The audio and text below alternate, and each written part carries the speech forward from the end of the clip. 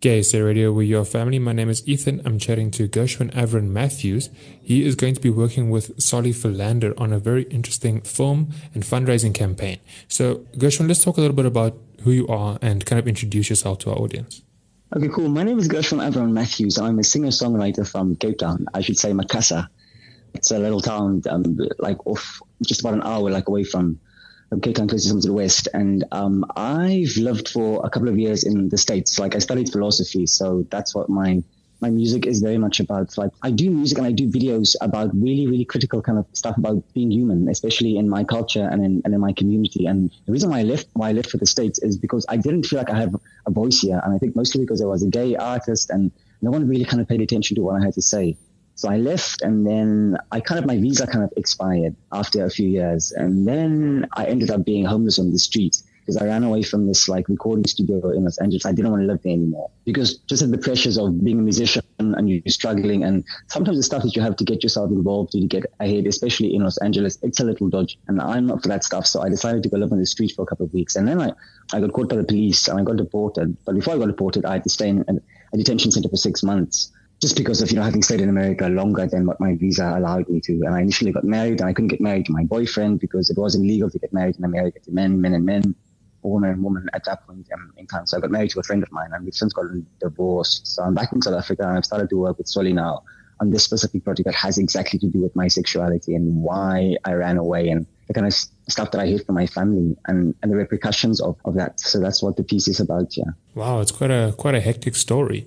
Let's talk a bit about the film then. Give it a bit of an introduction to that.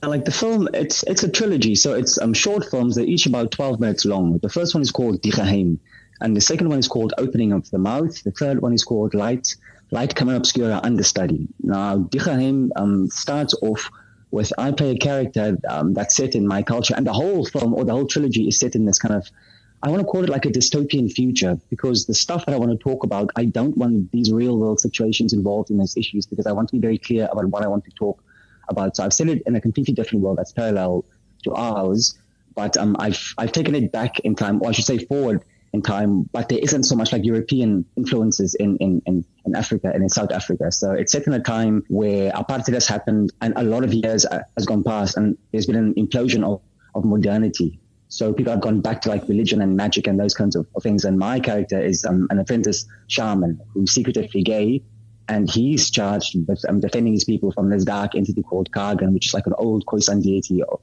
of calamity and of fear and of ignorance and those stuff. So he can't do his job because he's secretly homosexual, and his culture and the ancestors that he worships, they frown upon that stuff. So he decides to run away from home and then to kill himself. And then along this path, he meets up with these characters who just kind of intervene with trying to give him better ideas on reality, not so much based on myth and people's fears and these things. And they force him to challenge himself and to find himself and to come back to his people and say, this is who I am, this is what I'm charged with, and I'm going to do my thing. And the film basically is about this journey that he goes on to find this deity called Kagan, and Solly plays this deity. So that's kind of what the piece is about. And these characters that he meets along the way, I kind of think of them as deities as well, but it's my perception or my philosophical ideas on truth and reality and morals and those things and afterlife and these issues of sin and how do we decide behavior is wrong. So it's kind of a philosophical discussion on how we come about to say that this is a particular body, this is what this particular body should be doing sexually. And, if it doesn't do that, then there are these really, really dark and really, really real ramifications for individuals who don't fit this mold of being normal. So I'm using the story that I've set to have that sort of conversation about these issues. Also, I think as an artist for me I shouldn't say an homage, but I want to do work that has to do with my people specifically, because the reason why I left is because I don't think we have the voice here. And I don't want to use the word colored people. I want to use the word Khoisan, because I think we share a lot of genes with those people. And if we can stand together under this identity, it will be better for us, because the idea of what colored is, it's something that hasn't been explored yet. And I think that's why my people are struggling so much. And myself as a gay person in my community. I think the Khoisan community in this country has really been a lot of erasure towards the Khoisan culture. I mean, it's the first people of South Africa, but you almost never really hear about Khoisan people. I don't know, I feel like I haven't heard many stories, Yeah, now that's what I'm trying to do. I went to school, and I don't know why, but I can't explain why, but I'm linked to these people. I don't know these people. I don't know my ancestors. But ever since I got back from America, my music has changed, and it's changed like really emotionally and intuitively. So I still play those instruments, like the Western instruments, like a cello and a piano. But I've learned to play them in a very, very different way. So they're very much detuned. I've gotten a lot of inspiration from what I think those people sounded like before there were any other influences. So my vocal style has changed a lot. I shouldn't say has changed. It's developed a lot. So I think as an artist coming back home externally and internally has really, really done me very good as a videographer and as a singer. So when people hear the music and when people hear the score, I want them to say, oh, this is about those people. It's new stories about those people. It's a gay story about those people. Because if we don't talk about stories in that specific context of us, this people, it's going to die. And that's why the culture died. So I understand myself as a Neo-Khoisan gay musician. And in order for me to have a conversation about my identity in relation to the rest of the world, I must talk from it from that specific standpoint. If I don't have all of that information, it is my duty and my job to go and dig that stuff up.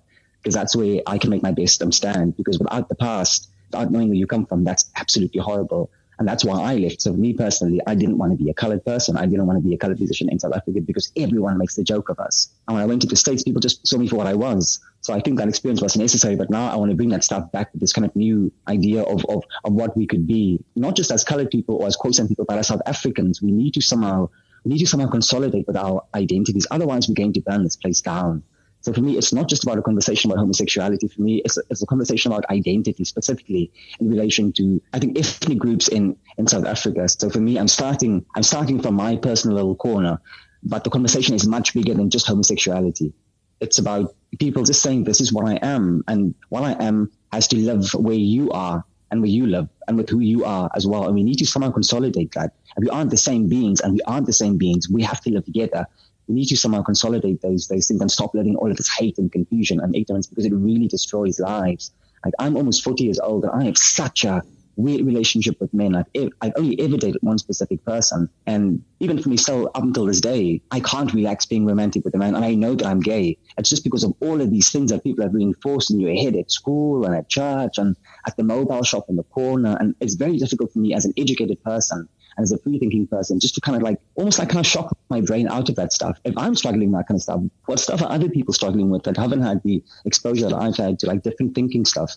So that's why I feel it's important that we have these conversations about who we are truly as human beings in relation to who we share our lives with. So we can live with each other better because we understand each other better. And I think if we understand each other better, we will see that we're very much the same thing. Did you miss something on Gay SA Radio? Well, you can always listen to the podcast.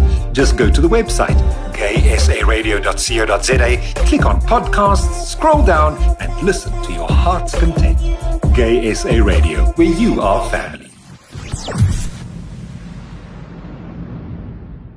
So the script for this series of films, how long has that been in production? How long has this kind of been swirling around in your head? When I got to the detention center, I knew that I was going to be deported. So the reason why I ran away was because I didn't want to deal with being homosexual in South Africa, and I had to deal with my family. They're very good people, but they're very religious. So I started writing in the detention center. Like, I had to write. I mean, I was just shocked. I mean, the 1 minute I was recording in Los Angeles, and the next minute I'm in the New Mexican border in a bloody jail, basically. Afraid out of my head, what's going to happen, and blah, blah, blah. So I started writing there, and it's these songs that I started writing there. So like the main concept with Dichaim, just the conversation that I wanted to have with them about my sexuality, that's what started there. So it's a collection of 6 songs, which is attached into the short album called Light, Camera Obscura, Understudy. And then Dichaim, An Opening of the Mouth, and the last film, Light, Camera Obscura, Understudy, are short films wherein that music is populated. And besides like scores and stuff, and all that stuff, I started writing in the detention center. And then when I came back home, I didn't have anything. So my mom bought me like a 500 rand guitar, and we bought a second-hand computer about a year and a half ago. And slowly but certainly, I downloaded some software, like how to make film, how to edit film, stuff like that. And I couldn't pay people to do the sound. So I'm recording in my dad's car late at night when there's no one outside. So that's how we recorded the whole album and the whole score and all of the audio and all of the dialogue. And the entire film series has been shot on my cell phone, which cost 370 rand. And I'm doing that because I want to prove to myself that you don't have an excuse if you're an artist. Your duty as an artist is to do work. Even if you're poor, even if you don't have money, even if you're struggling, you have to do work. You are compelled to do work as an artist. If you don't do that, then you're absolutely wasting your time. And if you bring that mindfulness to your work, this is what you can generate. This is what you can create. So I'm very excited. This for me has been an experiment on myself to see what I can do with my passion and nothing else. And I'm very, very happy with what's happening there. So awesome. I love the era we live in, just in terms of technology. a cell phone, Yeah. a cell phone and a slightly old computer is like 1,000 times better than everything in existence in like, the 60s, for example. Like we're living in like such an age where, as you said, there's no excuse anymore. It's possible to do stuff. You just need to really want it. Exactly, that's the truth here. And you'll see, once this film comes out, once the first one comes out, and in the trilogy, you can just see the desperation on it. And it's a completely different style, man. Like, for instance, I didn't have money for makeup or for clothes or for outfits. Now, I couldn't have people wear T-shirts and jeans and stuff because it's a different culture and it's a different frame of time. So everything around me, I took like trash bags and pieces of broken foil and old handbooks from school. And we made outfits for that kind of stuff and painted over them. So when you look at this stuff, it looks like a completely different ethnic world. And also the editing and the filtering on it. You won't believe that we did this on a cell phone. I think people will be very shocked just because of what it looks like visually. And that's because of desperation. So I'm excited for people to have a look at that. So speaking of which, when is it coming out and how can people kind of get involved and learn more about it? Yeah, so what I'm doing now is we're busy with post-production. So I just have to finish the sound with this one guy and then we're mastering the sound. Once the sound is done, which will be today or by tomorrow, I'm uploading it to the site called Seed and Spark. I've done a lot of research on these like streaming sites that allow you to put films on and then people pay if they watch it like per minute, like streaming things. And Seed and Spark seems to be very independent and the owner is also gay. So they don't just keep gay and lesbian stuff, but they do have a preference for those kinds of things. And what I do is I kind of refer to it as very artsy. So it's I don't know what to call it, man, but it's a different genre. So it's a mixture of a musical and these like really serious conversations. So we'll upload it to that site, and then if they accept it, and I think they will accept it because nothing looks like this, Ethan. Really, I don't want to sound big-headed, but absolutely nothing looks and sounds like this that I've seen in my life. So I'm really excited that they are going to accept it, and then people can watch it from there. And then also because there's so much footage and stuff, I built music videos into these films as well. So even though I can't release the films before the film festival stuff and before the streaming sites, I'm going to start releasing some music videos. So I will release a music video for Dichaim, and I will release a music video for the second track called Kill Your Darlings, which is also the second piece. The first, the second piece, which is called Opening of the Mouth. And I will communicate further on Facebook with when I'm going to do that. So we've been speaking to Q, I think Channel O and Q-based those places to start airing the music video. Music videos. So as soon as that happens, I'll put some stuff up on Facebook. That's the plan with the release and stuff. And then also Gay and Lesbian Film Festival in South Africa and internationally as well. I hope they see it as exciting as we see it and select it, and then we'll see what happens from there. Perfect. So if somebody wants to follow you on social media, where do they do it? They can find it on Facebook. It's Gershon Avron Matthews. There's Gershon Matthews, but that's an old page of mine because I've since changed my name to my full name with my second name included. So it's Gershon Avron Matthews on Facebook. I've got a music page and I've got a personal page, and they can add me on any one of those two. And then also, before I forget, I have to say something about the Pride House of the Triangle Project. Yes. Because I've lived in very rough situations in the States, not all the time there, but especially towards the end. I've been homeless for like a couple of weeks. So I've slept on the street and under a bridge, and I had to steal oranges in these people's yards just to kind of stay alive. And I didn't have money to call my family and tell them what was going on. So after I came back, I have a real appreciation for what it is to be completely destitute, because you don't want to completely trust people with your sexuality. And I've met some people in Cape Town who are in a very same situation that I was in the States, with not having access to like a place to sleep or food or just care or someone to comfort you. So we went to the Triangle Project and we talked to them about their shelter called Pride House, and they keep a lot of people live there like temporarily. Like gay and lesbian people and intersex people who don't have anywhere else to stay. So they give them medical attention and psychological intervention and those things, and a place to stay temporarily, just to kind of make them feel a bit better and to help them come up with a plan to what's going to happen next. So we've decided to sell these pink buckets for the month of February, and then also for the rest of the year that's connected to the film. And then 10% of every bucket we sell, we will donate to that place. And also we'll donate some of the money that we make off these films to the Pride Shelter.